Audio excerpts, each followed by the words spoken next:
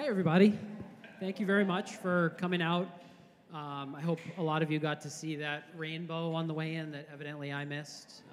I need to clearly That was pretty cool. pay a lot more attention. Yeah, it was pretty cool. Noted. Straight up. Thank you for coming back to Bad Talks, to our sixth season.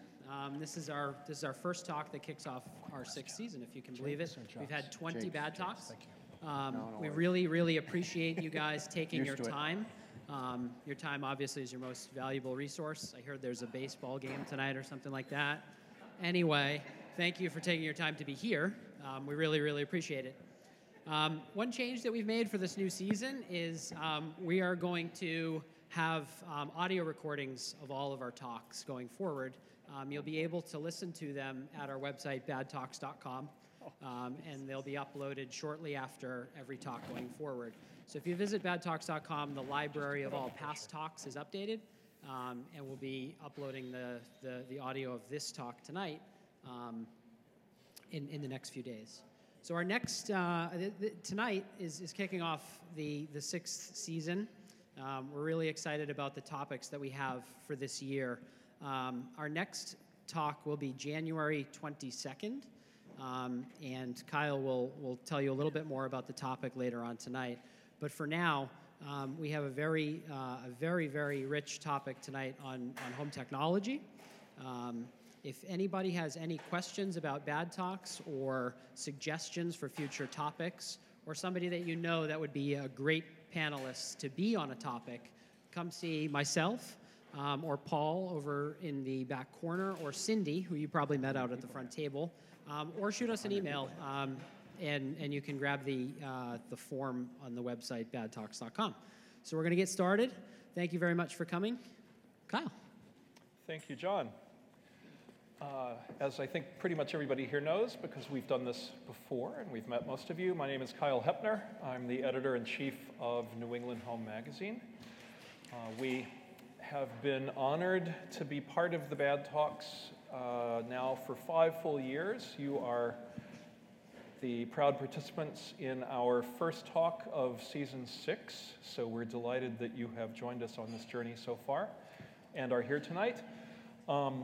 We loved it when John and Paul from Kotzman, Wright & Hagen United Marble first came to us, 6 years ago now, with the idea of the Bad Talks and asked us to be part of it because in addition to purveying lots of beautiful, really expensive homes to the general public, we also, a big part of our mission is trying to be a very integral part of the design and construction community in a really tangible way. And so for us, this is a perfect method of doing that, where we can really kind of give back to and be part of the industry that we serve as a publication. So this is, as I said, the first episode, as it were, of season 6, if we think of this as a reality show. We'll see how wild things get tonight. Maybe we can turn it into a reality show if we're lucky. One of the comments we've been interested to get over the past few seasons when we ask people for topics for sessions like this is that there's kind of a real appetite for kind of nuts and bolts sessions with real takeaways. Because we sometimes do kind of design-related or intellectual topics that are a little more kind of sort of pie in the sky, or kind of exploring intellectual concepts that don't necessarily relate instantly to your day-to-day practice. But we had some specific requests to have some sessions that are really directly relatable to everything that you guys do every day of the week. And so tonight is actually one of our first attempts to move in that direction. And so obviously there are lots of technical disciplines that go into the kinds of big, complex residential design and construction and landscape projects that this crew in the room here produces. And so we can't do all of those in one evening in just one sort of 1-hour presentation. So we decided to focus in very narrowly for this first time. But if this works out well and everybody is pleased with how this kind of thing goes, we will be doing more of these on other topics and really delving into things in some depth.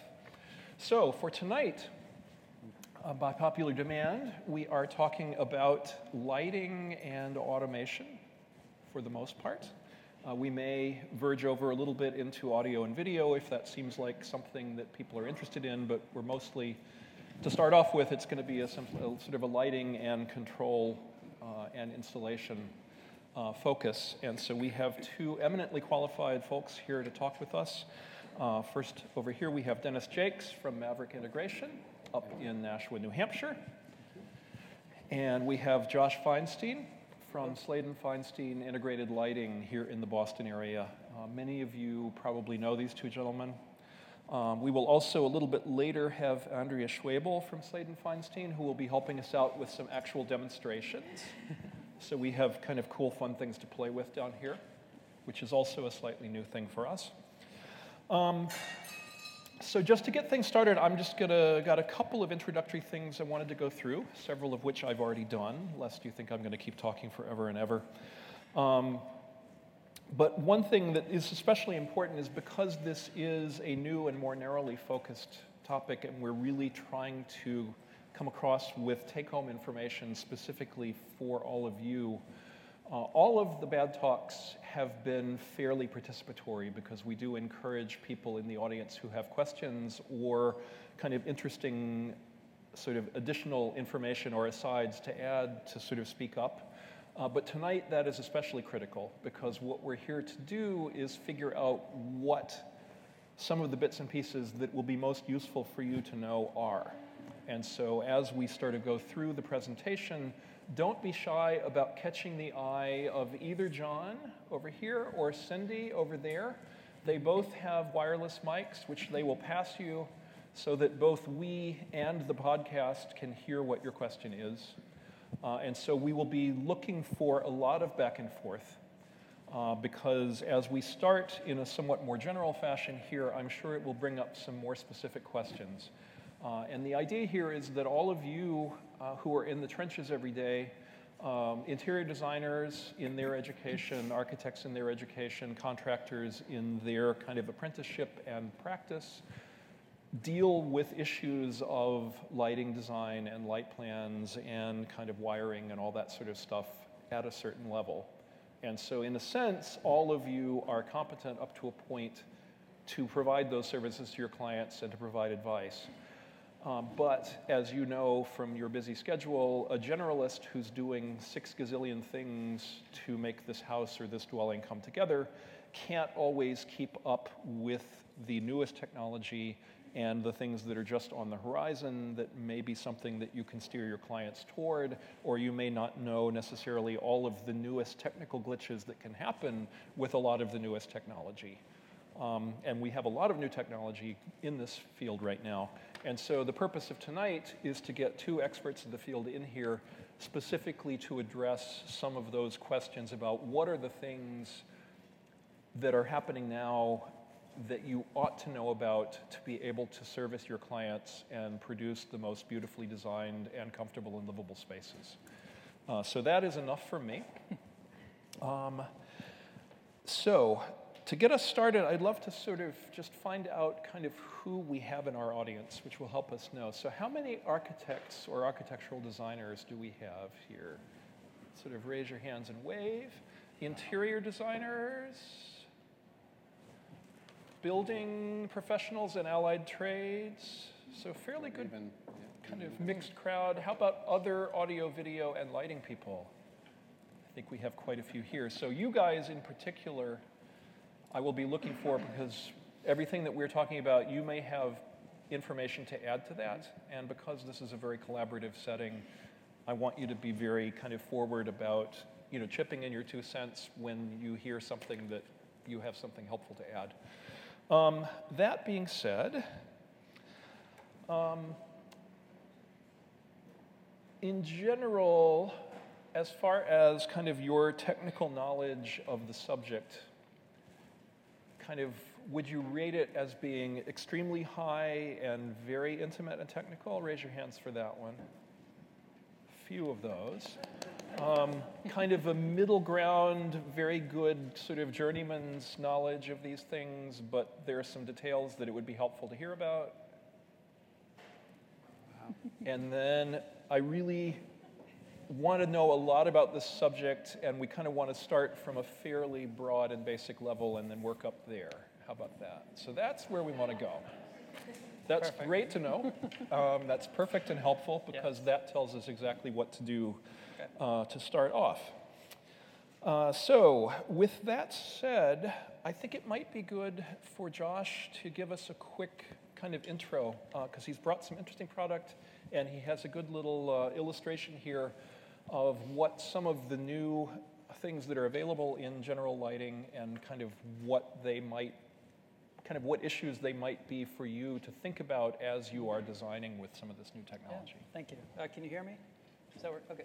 So this is great to be here and to actually have an audience to discuss lighting, which I'm very passionate about, and to be here with Dennis. We've worked together, and I think one of the things, our takeaway for you tonight is that what we do is so important that we do that in conjunction, as a team.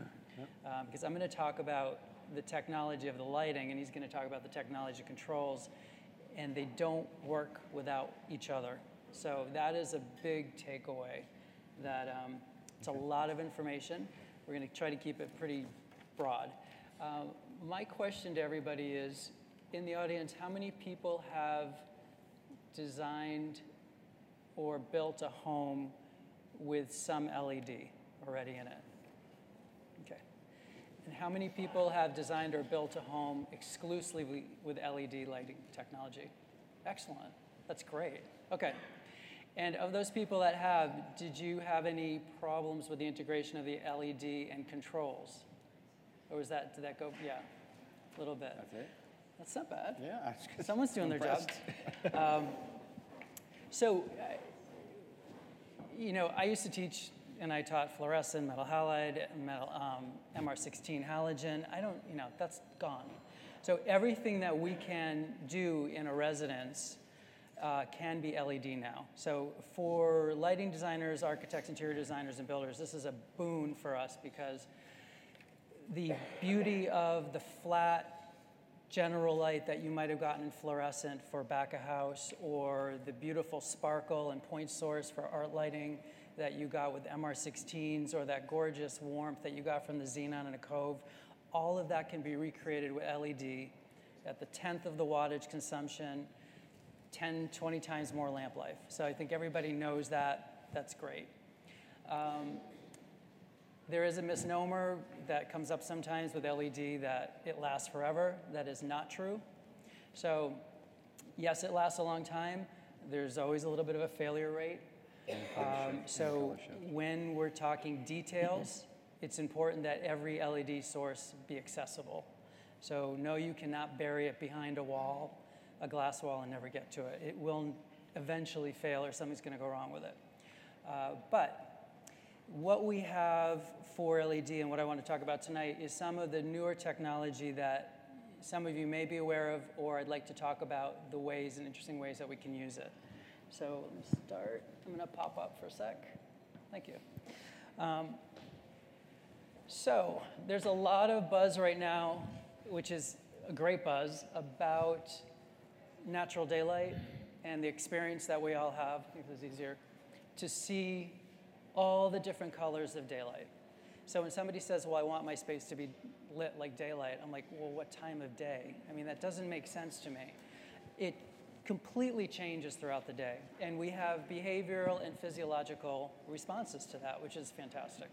So we're not going to get into circadian rhythms and why that's beneficial, and there's a lot of science behind that. There's a lot of disagreements about if it's the change of color or it's a certain wavelength of blue, what time of day. That's all very important. But what we do want to acknowledge is that light changes and that people respond emotionally and physiologically to those changes, which is beautiful. I mean, that's like the yumminess that we can add to your 3 dimensions, is our lighting becomes that 4th dimension that can shift, express, pull out, recede, create shadow, all that wonderful stuff, all the techniques. So when we're looking at that kind of lighting, we're saying, how do we bring this into a residence? Okay, well, we used to have to, let me just come over here. we used to say to our clients, do you want halogen? Do you want, incandescent? Is that 27K? Is it 3,000? That's your choice. Or we're going to get into some fluorescent, which we all know fluorescent is a nasty light source. It has its place, but it's extremely flat and shadowless, so it has no emotional response for people. When LED first came out, I had a choice. I came up to my clients and I said, I'm sorry, it's a little glary, but I'll just cover that. What color do you want, right? Do we want to go the amber in your cove? Do we want the nice balanced white light in the kitchen and maybe the playroom or something, or the workshop, you want it to be a little bit whiter? You have to choose, right? You don't have to choose anymore. So that is over. So one of the biggest things I think for us in lighting design that we're excited about is the fact, and what should I light up first? I can have a kitchen that during the day is going to match the color of the daylight outside. So you're cooking, you've designed beautiful glazing so that people are seeing outside, and you want that feeling to be inside. And that's a design choice that you've made with your client and with your lighting designer. And then at night, hey, I want that to dim down and be warm. I want that to have that beautiful amber 2,700 Kelvin. I want to be able to choose, and my client may even want to fine-tune that. So that's wonderful. In a retail situation, same space, completely changed. What's the color? When you're looking in your light lab, if you have one at work, and you're looking at your fabrics, your woods, your metals, all of that cloth, and you're saying, okay, what does my product look like? And you're matching it. Well, what are you matching that under? Are you matching that under 3,000, 4,000, 27? So you want to be able to look at those colors, those palettes, those textures, reflectances under multiple light qualities and intensities to say, yeah, okay, these really work under many different color temperatures. Because when it used to be halogen, and we loved halogen because that's what we knew, but during the day, skylight would, the light would come in the house and you're all excited and everything looked beautiful, and spectrally it was great. And then at night, we think halogen light is white, it is not. It's 3,000 Kelvin, it's very warm, and it's very deficient in green and blue wavelengths. So at night, all of those saturated, vibrant blues and greens just died out. You accepted it because that's what you had available. But today, we don't have to deal with that. Today, we can have all of these colors at any time that we want. And that goes to working with Dennis, because I'm going to say I'm going to create this I'm going to spec this technology, and then I'm going to look to Dennis, and you're going to figure out how to make this easy for the client to use an app or push a button, and we're going to have some preset scenes or some very easy, not so easy, but at the end of the day, all of the complexities that we deal with should look very easy to your client. So one of the important things with an LED fixture that's different than what we used to have, that we can see here, is that we have a chip on board, which is a solid-state electronic component, with a heat sink. LED hates heat. I think everybody knows that. Fine with cold, not good with heat. You have an optical system, which is also incredibly important and something exciting and new for us, that we can manipulate cove and point sources with different collimating lenses and optical lenses to a degree that we never had before. So if you're doing a museum, or you're doing a museum in someone's home, or you just want to go from lighting a flower pot to a full wall, the flexibility that we have with LED is incredibly diverse.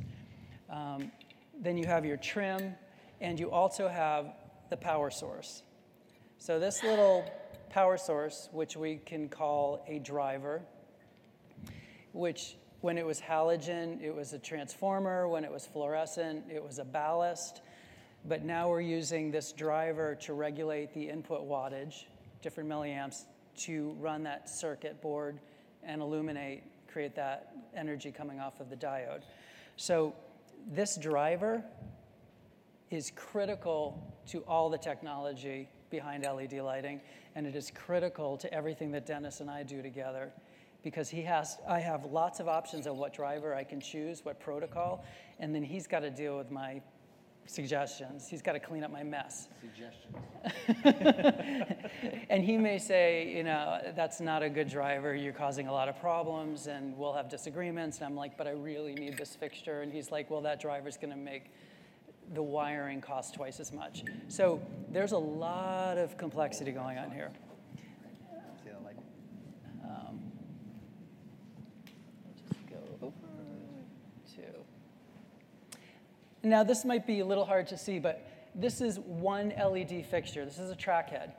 So this is what we do all day long in our office. You say, okay, I want a track head. I want it to be LED. Not so easy. I have to figure out what lumen output, meaning how much energy, how much flux is coming off that fixture. So sometimes these manufacturers will have 2, 3, 5 different lumen outputs.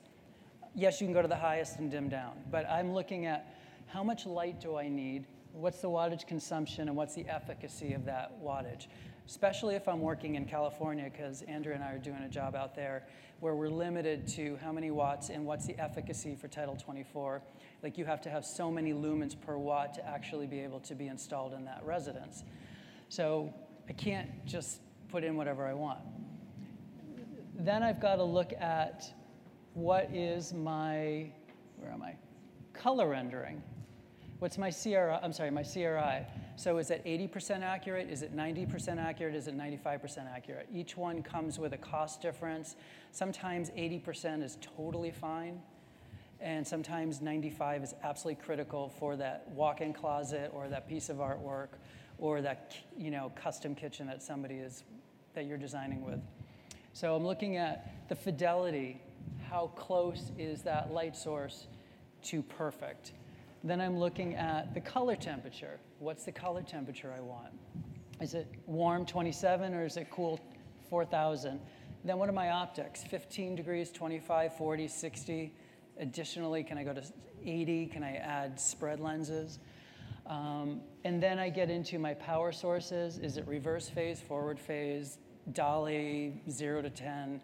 There's a lot of technology going in here. And then some good stuff. I mean, for you guys, you just want to make sure that that functions, is aesthetically appropriate, and that it dims properly, and the client knows how to use it. Before I go into that, so let me come over here and just show you this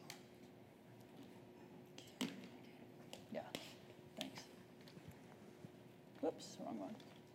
Where's this one? Oh, it's on. Okay. So the first thing I want to show you is a 3,000 Kelvin MR16.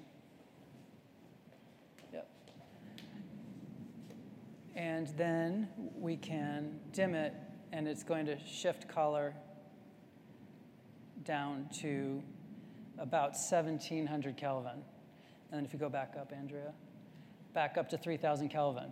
So this is the original color that you would have had with an MR16 that everybody sort of in America branded to. That's what we love. And then when we dim it down, we can get down to that 1,700 candlelight glow. So this dimming protocol is replicating what people expect to see with MR16s and incandescent. So that most homeowners won't even know that they're not under the old, like if they haven't renovated for 10 or 15 years, this is going to be the same experience. But now the HVAC is going to be reduced because we're not adding so much heat into that space. The lamp life is 10 times longer, and the color fidelity is actually better than an MR16 because this fixture actually can pull out all the blues, greens, yellows, oranges. It's going to be a much better fidelity as far as vibrancy and color than an MR16 ever could do. So we have to just forget the MR16 and go, okay, this is the new normal, that we're getting that level of lighting. This is why, let me just turn that one off, thanks. Yeah, put that one down. This is why museums are using LED exclusively now. They're very excited. I mean, it's pulling out textures, colors that they have never seen before under other types of light. What else do I want to talk about before we...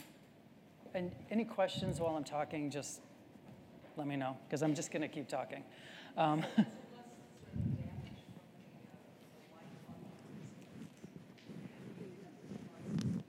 Yep. So the question is the less damage? Yes, that's a great question. So it's less. So with your traditional light sources, you had, let's say, your incandescent had a lot of infrared, which would, if you used picture lights, which I always had a problem with picture lights in residences, because I would ask, is this a preservation piece of artwork? Because the light source ends up right next to the canvas. And what happens is thermal heating, the canvas expands, contracts, and eventually it crazes and cracks, and you do thermal damage.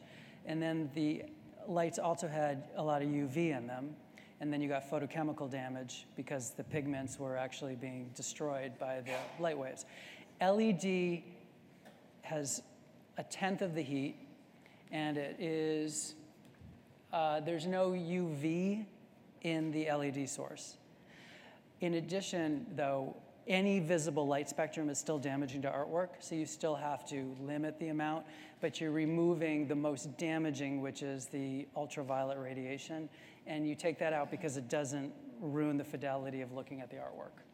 So you can take that out, but it's not a problem anymore with LED. So that's a really great piece. They don't have to do UV filters, and they don't have to pull the fixture far away. They don't have to worry about all that stuff. So it's very good. It's very good.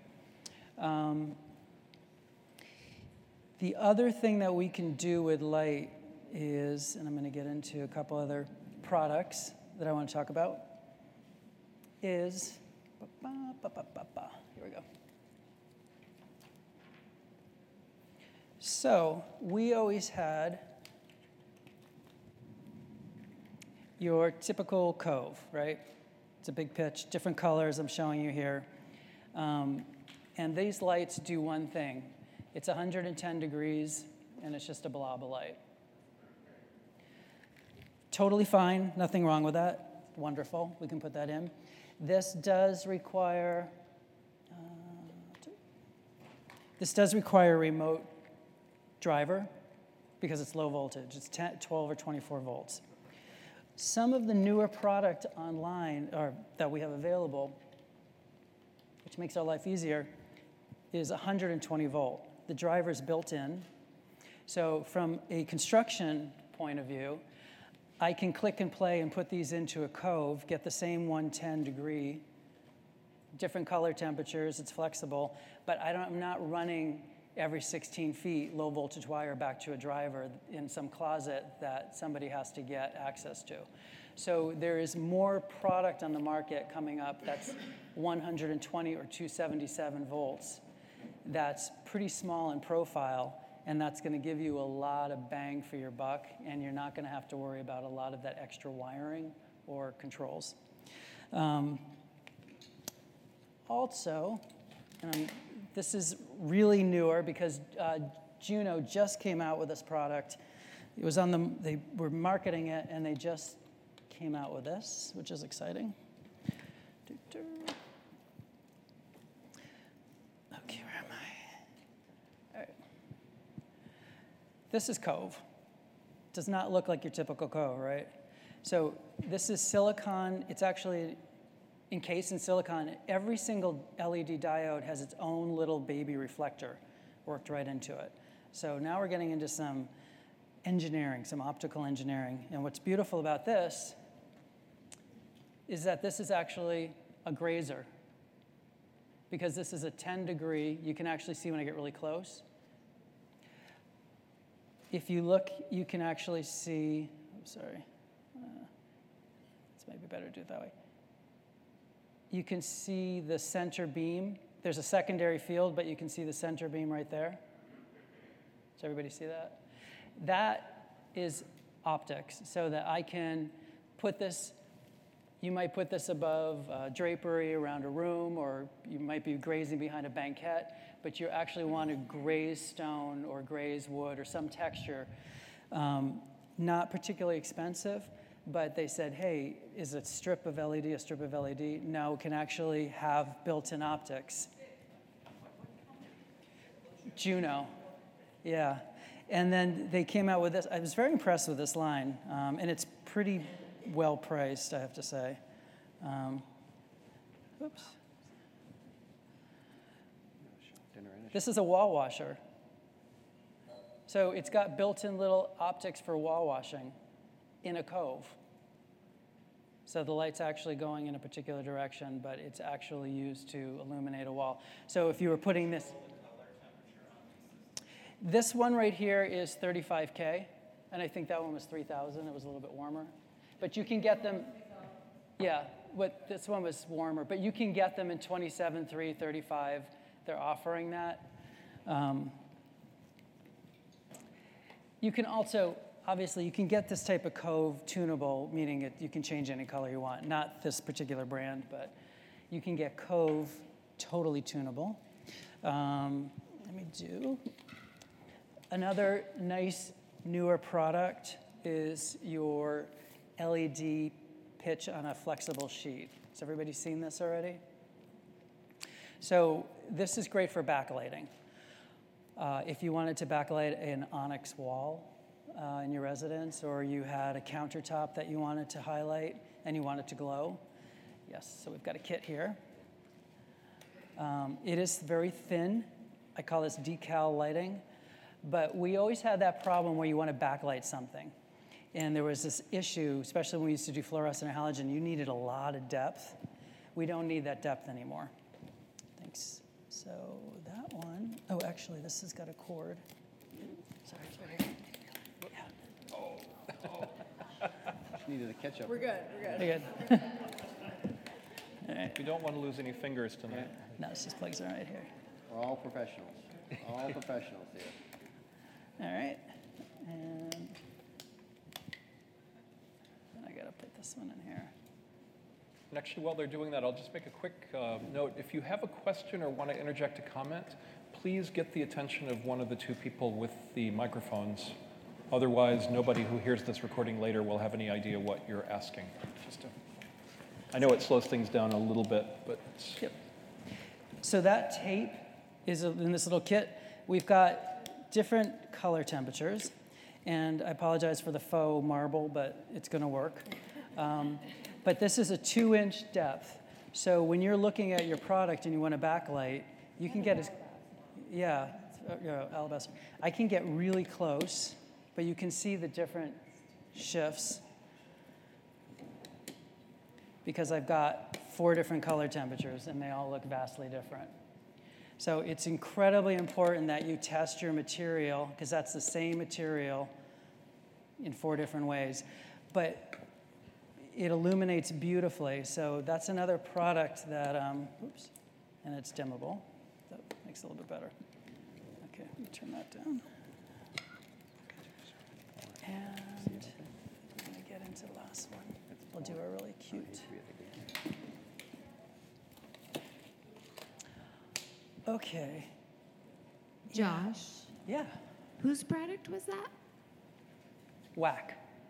Whack. WAC. I'm not supposed to say WAC. Got it. WAC lighting.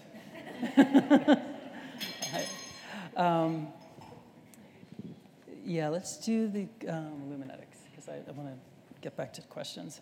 All right, so we're going to plug in something that's very, very exciting, and something that we're doing in a residence right now where all the product is going to be using this company, Luminetics.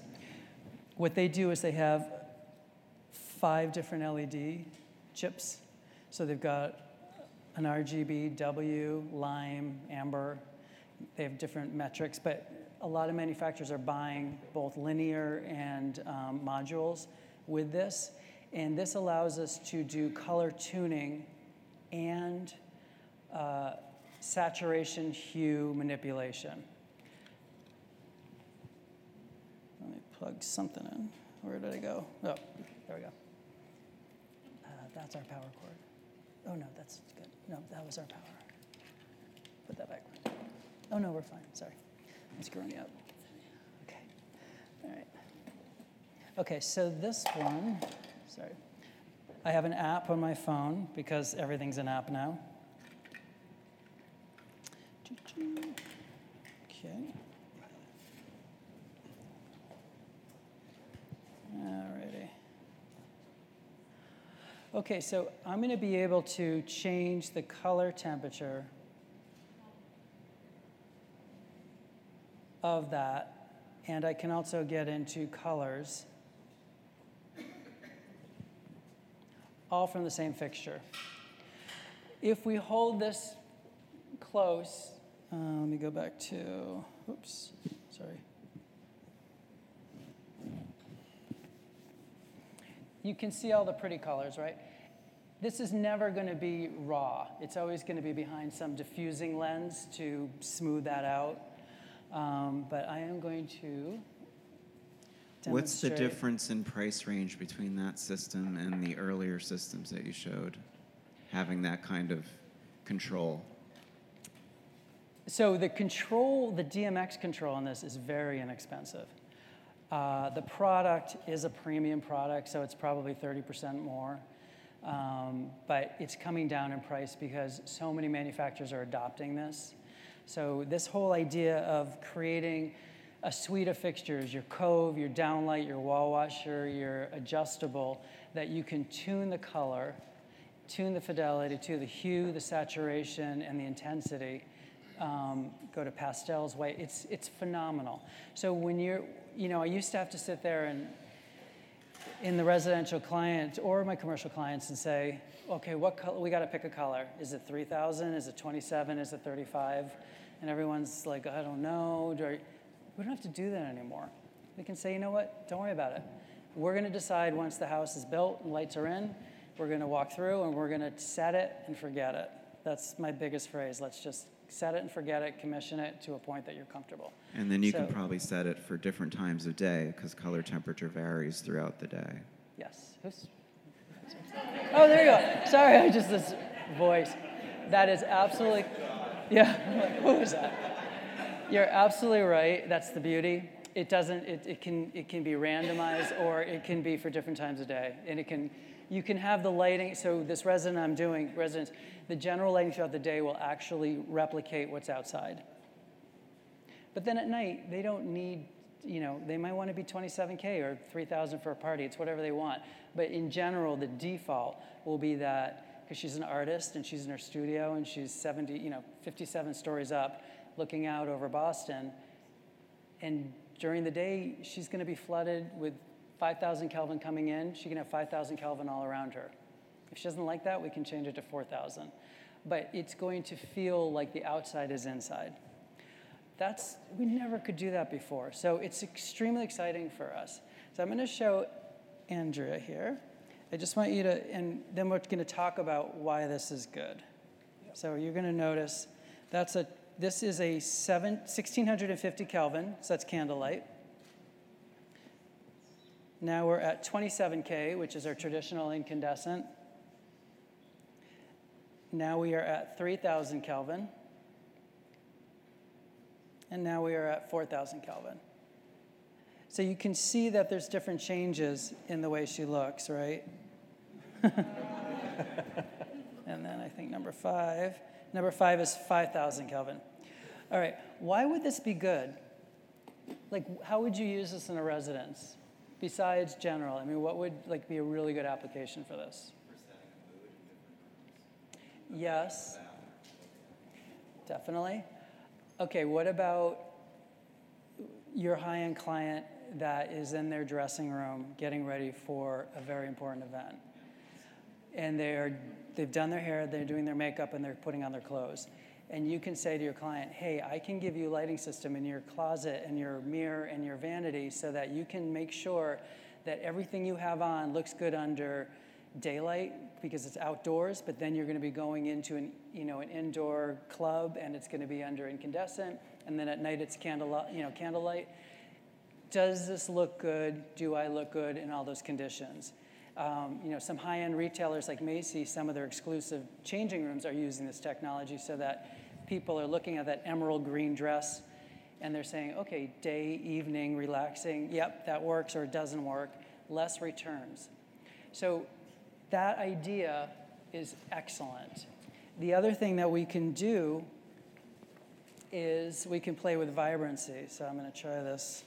It's going to be a little bit more, this is where, so I have a complete Munsell scale here, and I can dial in any color I want. If I want it to be a little bit more in the fuchsia color or more in the green color, I can change all of that. But so I can go to a mixed white, and let me see. I can start to change the color temperature to cooler, but then I can also change the saturation so that certain colors are starting to become more intense, and I can start to shift that color. So it's really dimensional lighting. I mean, that's the level that we're looking at. And then I'm going to actually stop because this is a good segue into Dennis. Absolutely.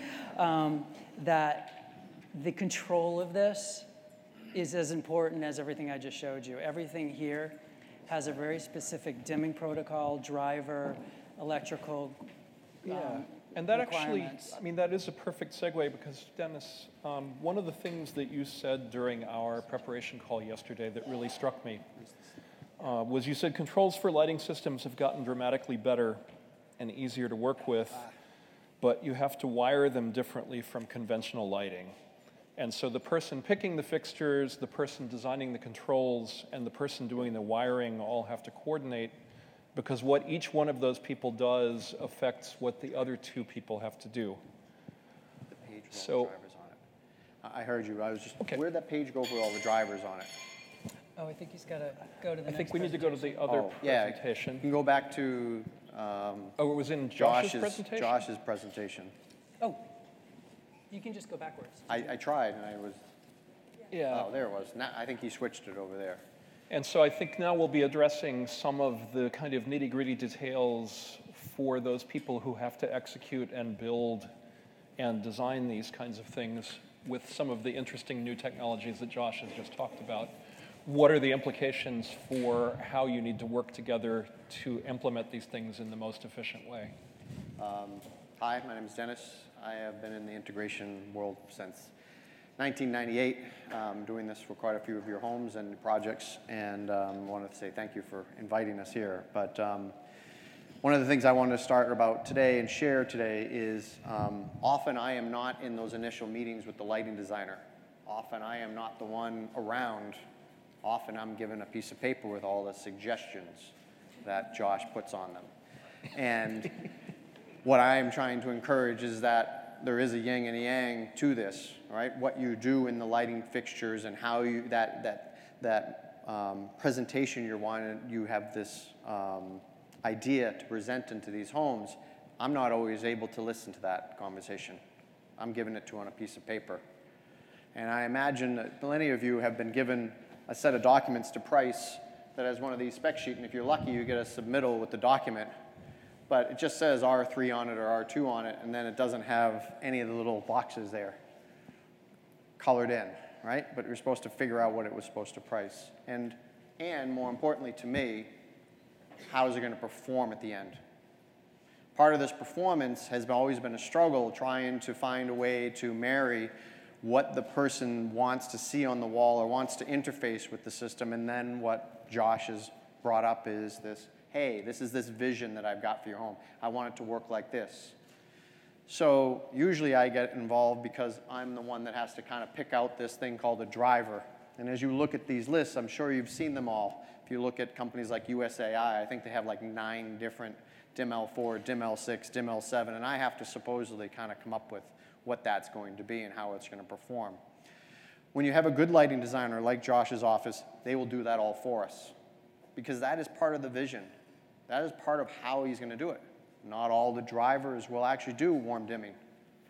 The project that Josh and I worked on together, he had picked all the drivers. He had known the control. He wanted to have warm dimming, and it was one of the earlier times when you had to do this. You had to do it only a certain way. I was not just picking out the drivers because of the compatibility, but I was picking out the drivers on how well it performed. Now, because of LED has now emerged in LED has brought in a ton of different options. All right, not only do you have the driver, but now you have different colors, different color temperatures, vibrancy, and everything else that he's been talking about, and it brings in new complexities that what I would encourage is that when you work with your lighting designer, that you also take in consideration how they're going to control it. We can all envision that you don't want a keypad or a touch panel on the wall where they're picking a color. They're not going to come into a room and hit blue or whatever. We're supposed to curate that, I think, for them in these projects. And there's a lot of emerging communication and technologies like Dolly, like Ketra has done, that have been around and they're solidified, but it allows me to do, like DMX, that allows me to actually interface and give the vision that Josh has been doing. I just can't do that with a regular dimmer anymore. I can't do that with a switch on the wall. That has to be done with some type of interface that has that logic behind. And it could be something simple. It could be static temperatures where in that closet, Josh says, you know what, in that closet there's no natural daylight. I want it set at 3,300, 3,500, something like that. And he picked the right fixture to illuminate so you know it's between that navy and that black. My job, and then where I end up getting brought into this, is that the client's expecting that when they hit that button, all of a sudden that vision that I was not there for, that vision that was suggested, that vision that I never got a chance to see, and I got a piece of paper, I got to make that come true, right? Good lighting designers have set me up to succeed versus just a blank sheet. I want to really encourage that there's a lot of compatibility between devices. And there are a lot of new emergent technologies where you can actually do things like actually put in a project and have no dimmers in them at all. Many of the times the problems that we've had for interaction between the flickering or how well the light dims or how well it performs is based on its ability, its compatibility between the dimmer and its driver. I've always, and you've integrated with, you guys have all probably worked with integrators or such that they all need, hey, I need to know that driver, right? Not only how to wire it, but how well it's going to perform. And if I could actually get rid of the dimmer, then I get rid of the dimming and driving compatibility. So there are companies that are emerging out there that I've been successful with some projects where I've been able to wire all the lights on one circuit and then communicate them all through one wired technology or wireless. The name brands that he's been bringing up, USAI, WAC, all these companies, especially companies like Luminetics, are making these light engines that allow you to put in these different fixtures and then have this the driver you pick with it. And then if the control system is talking to any of these popular controls, you can actually do quite a bit of communication, quite a bit of functionality that Josh is picking out just by dialing in the control system. But I just wanted to kind of bring up that there is a marriage between the two of them. Right? The fixture is only part of it. I'm not trying to diminish what Josh is saying, but I do need a little bit of a chance to succeed by having some of these control systems actually marry that vision that you want to do.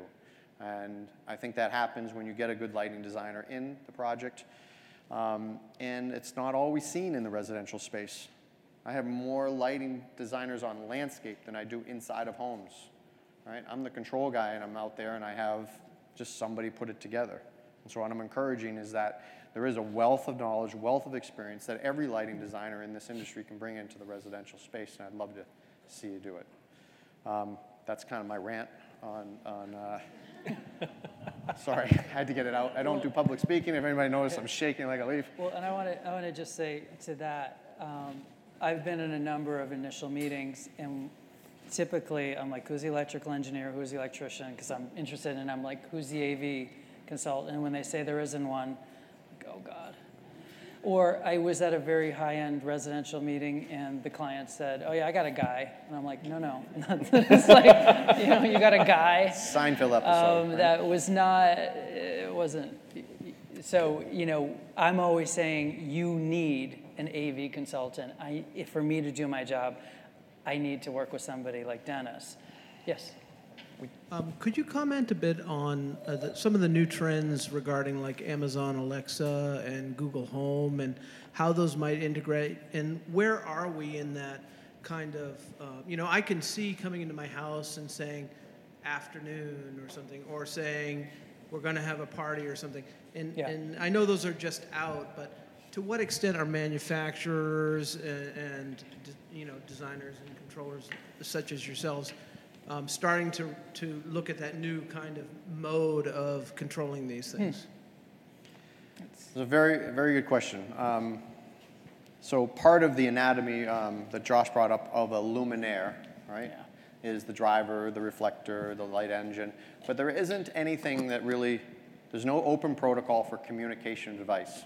Philips Hue, for example, is an example where they have a chip in there that they've made, and they open the API for things like Amazon. Unfortunately, Luminetics, the Citizen, Osram, these kind of companies, I think those are the major three, right? Cree, Sora. They don't have on their chipset an open API to communicate to other devices.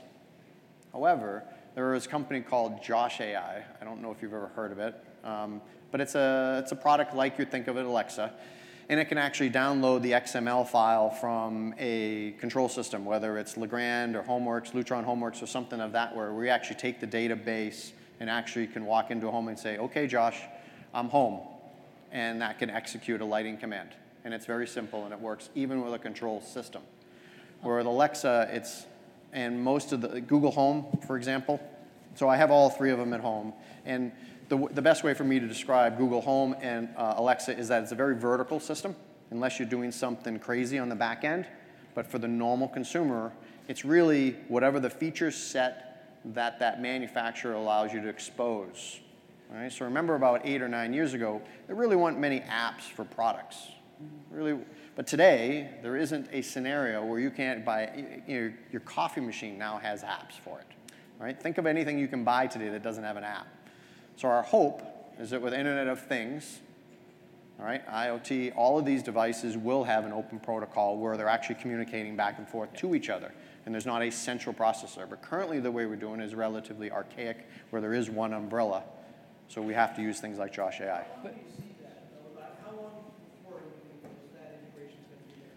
If you look at history on a lot of the electronics, it varies, right? Television technology versus other things that we have out there. But it's usually on a 7-year cycle. It depends a little bit. Internet speed has certainly gotten a lot better over the last 7 years.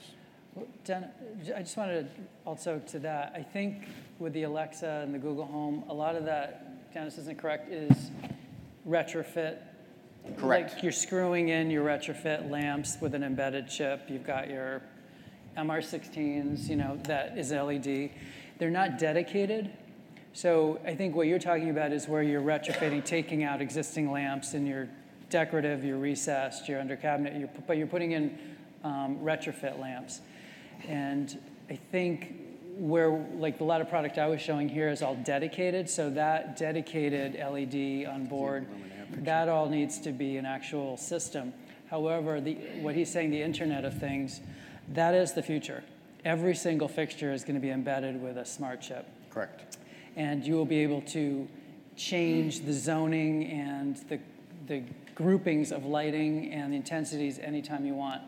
And 7 years, I think 10 years for residences, but it's absolutely happening. We just figured out LED. That was a lot of work, right, Lana? Oh my God, we just got LED. Now we got to do Internet of Things, meaning it's not enough to know about all this. Now I have to have it all embedded with intelligence, and that is going to help greatly. Yeah. So someone asked earlier about the 30, like how much more expensive these Luminetics drivers. Remember that fixture is currently found, and correct me if I'm wrong, but is found in some of the nicer fixtures. Yes. Yeah. Right? Yep. And I want to define that. Remember, a luminaire, right, is everything there, right? A lamp, like the Philips Hue, is not a luminaire, right? It doesn't have the reflector. It's not a luminaire dedicated to do some of the things that Josh needs to do. Did I say that right? Yeah. It's basic. I mean, you get what you get. Right. But not just luminaires can do the voice control, correct? So right now, Controls can actually be integrated with voice control. Yes. correct. So with Josh AI, I've been able to use products with a control system and that Luminetics products. I've actually done it right with that Luminetics stuff in dedicated fixtures and be able to give you control of the whole house. with a candelabra bulb in the decorative. When you walk in the dining room, it's turning on the recess, it's turning on the chandelier and the sconces. But without Josh, you could also use, say, Lutron, which is integrated with Alexa and have voice control without having to go to using Josh on that platform. You can, yes, that's another way of doing it. But remember, Alexa is really towards Lutron, not all brands of Lutron, right? Meaning Caseta is, if anybody's Lutron friendly or smart here, that Caseta is one entry level versus QS. And so Alexa really will not work with QS, but Caseta it will. So depending on what you're trying to do. If I'm trying to do DMX and a house off, I really can't do that with Caseta. Hello? Sorry if... So I have a question. Can you hear me? Yeah. Okay. For Josh or for me? So I'm just trying to figure out, like, physically how this happens. So you have the same wiring, but you want it to be smart technology. So the point at which the fixture is attached to the wiring has to be taken out and completely, a new fixture has to be put in, as opposed to a different bulb. Right, Just right. It's taking not out the guts of the if it's fixture. dedicated, if it's architecturally Yeah. integrated fixtures, not screw in, Yeah. then the fixture itself has to have certain wiring protocol, and it can also be embedded with smart chips. Correct. So you just pull it out, put a new one in. Well, yeah. I mean, that's a lot. I know, it's expensive, right? Well, it's a lot because expensive. the wiring is different too. Oh, that's what I'm asking. So the actual wiring? Yes. Okay, that's my question. Yeah. Yeah, that's actually kind of a topic we're working in toward. Oh, Yeah. Sort okay. of So what are the that's wiring a question I have. implications for a lot of Okay. these things? Yeah. If you want the Kremlin to sorry. also be able to control your lighting, it's also Right. So before getting into wiring, starting at the front end, you were talking about, right before, we've just heard so much about the versatility of LEDs, and they can do anything, you might have the impression. But could you comment on how one fixture, and if there's anything in particular to look out for to know when one fixture will not match with a particular driver or wiring interface to do what you want it to do? You might see this fixture and say, that's the one, but it's not going to. But when we come to you, you might say, oh, that's not going to do what you want it to do. Is there any way to identify, is there anything in particular that's common? Well, technically, you can look at the sheets and see course. compatibility. You can look here, but you're going to look Is it the at. diode itself that has the problem, or is it something else in the fixture? No, the driver will tell you how you can. Will define the feature set of that fixture, and then the luminaire will define how well it lights. The control needs to match that. So, for example, if you wanted to do a DMX interface and do all these fancy colors, Yep. I can't do it with a regular rocker switch, no matter how smart anybody is with a laptop. Of course. There are certain lighting control systems out there. You may have even heard of Lutron Caseta. It's available in Home Depot and stuff like that. You can actually, that is a control system, that is smart, it does work with Alexa. However, it doesn't have the way to communicate via DMX. So absent on that document would be anything that says DMX on it. Just doesn't have that compatibility, where other systems do. Right. So if he specifies a device with a DMX driver because he wants these colors, he wants this nice blue glow around the pool, inside this indoor pool, you would need to make sure that the control system has to have DMX to match that, or at least the capability of communicating with that. So the compatibility is not so much between the fixture and the driver as much as it is between the driver and the controls behind it. Correct, and that's kind of been, for the last 10 years, is kind of me examining the two documents and figuring out if it even exists. And many fixture spec sheets don't often brag about how good they dim. Yeah. They say dimmable, all right? Sure. Yeah, it's Well, dimmable, all right? How well is the other So, thing. this Thanks is for a that. commercial example, but we're working on a lobby that we have general set 3,000 Kelvin LED, and that's on a Leviton Sapphire, like it's a back-of-house system that creates morning, noon, evening scenes.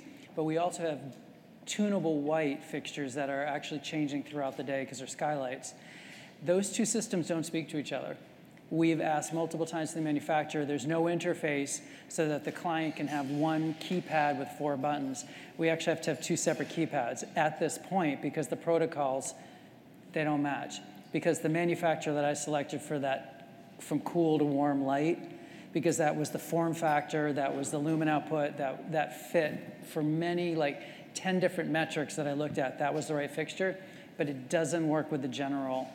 That happens in residences too. Sometimes he can interface them, and sometimes they need to be alone. I just want to make one other point.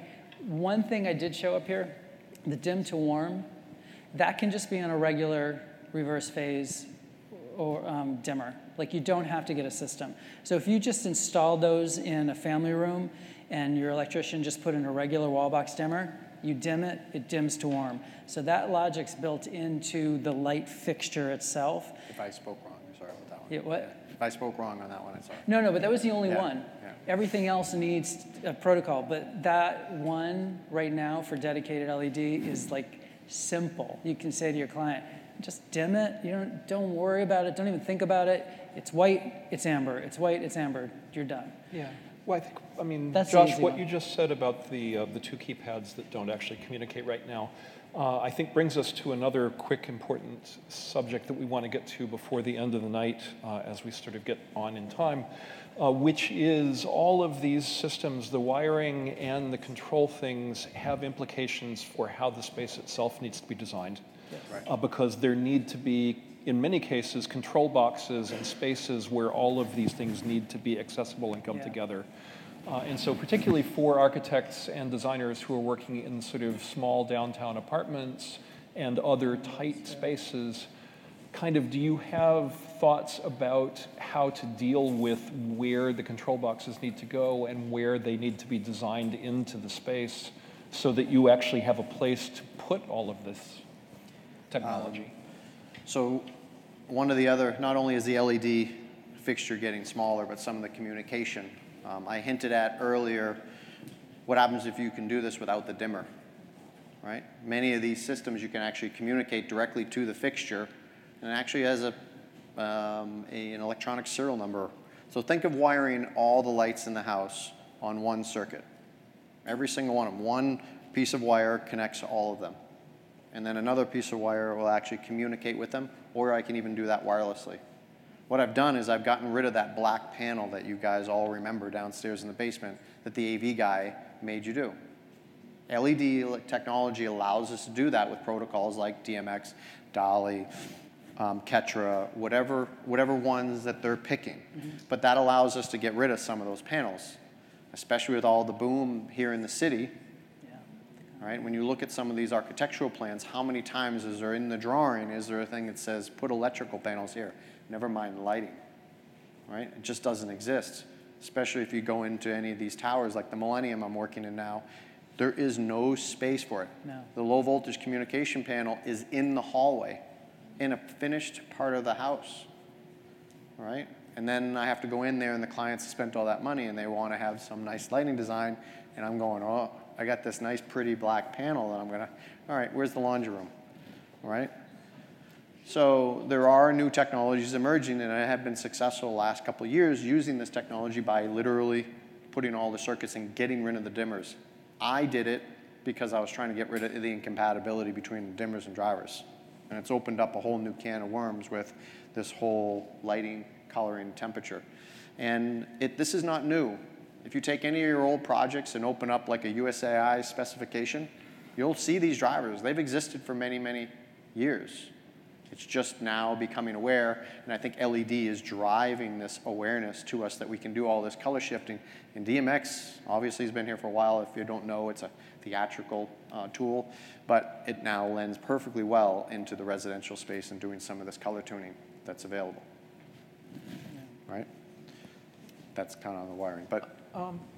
Yeah, I think, well, there was one other thing that actually came up during our pre-discussion yesterday that it might also be helpful to talk about. You talked a little bit about apertures and LEDs and kind of what some of the flexibility is and some of the pros and cons of what people may or may not want to do with some of these new things.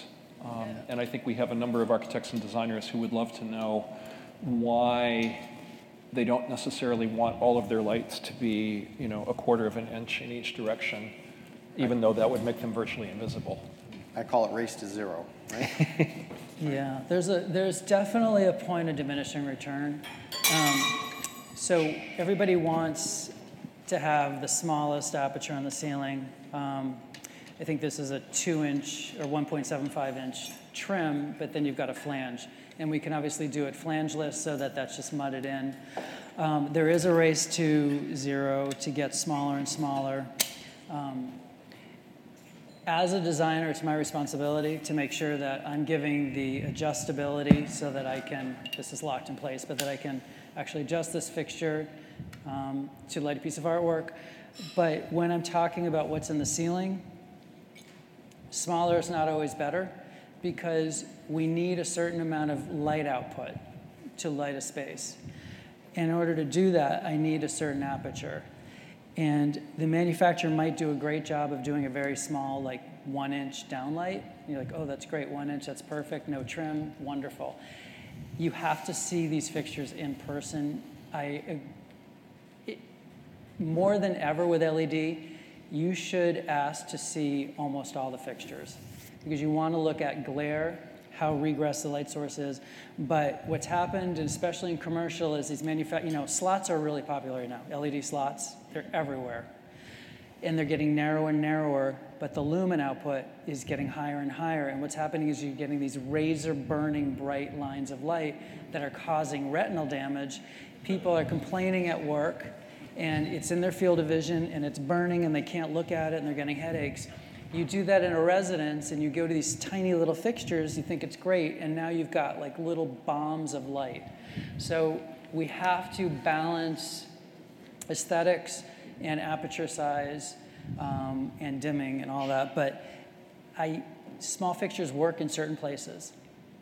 The best fixtures are the ones that you can't tell they're on, and I've installed those. And people go, the light's not on. I'm like, yeah, it's on. And they go and they look up and like, oh yeah, the light's on.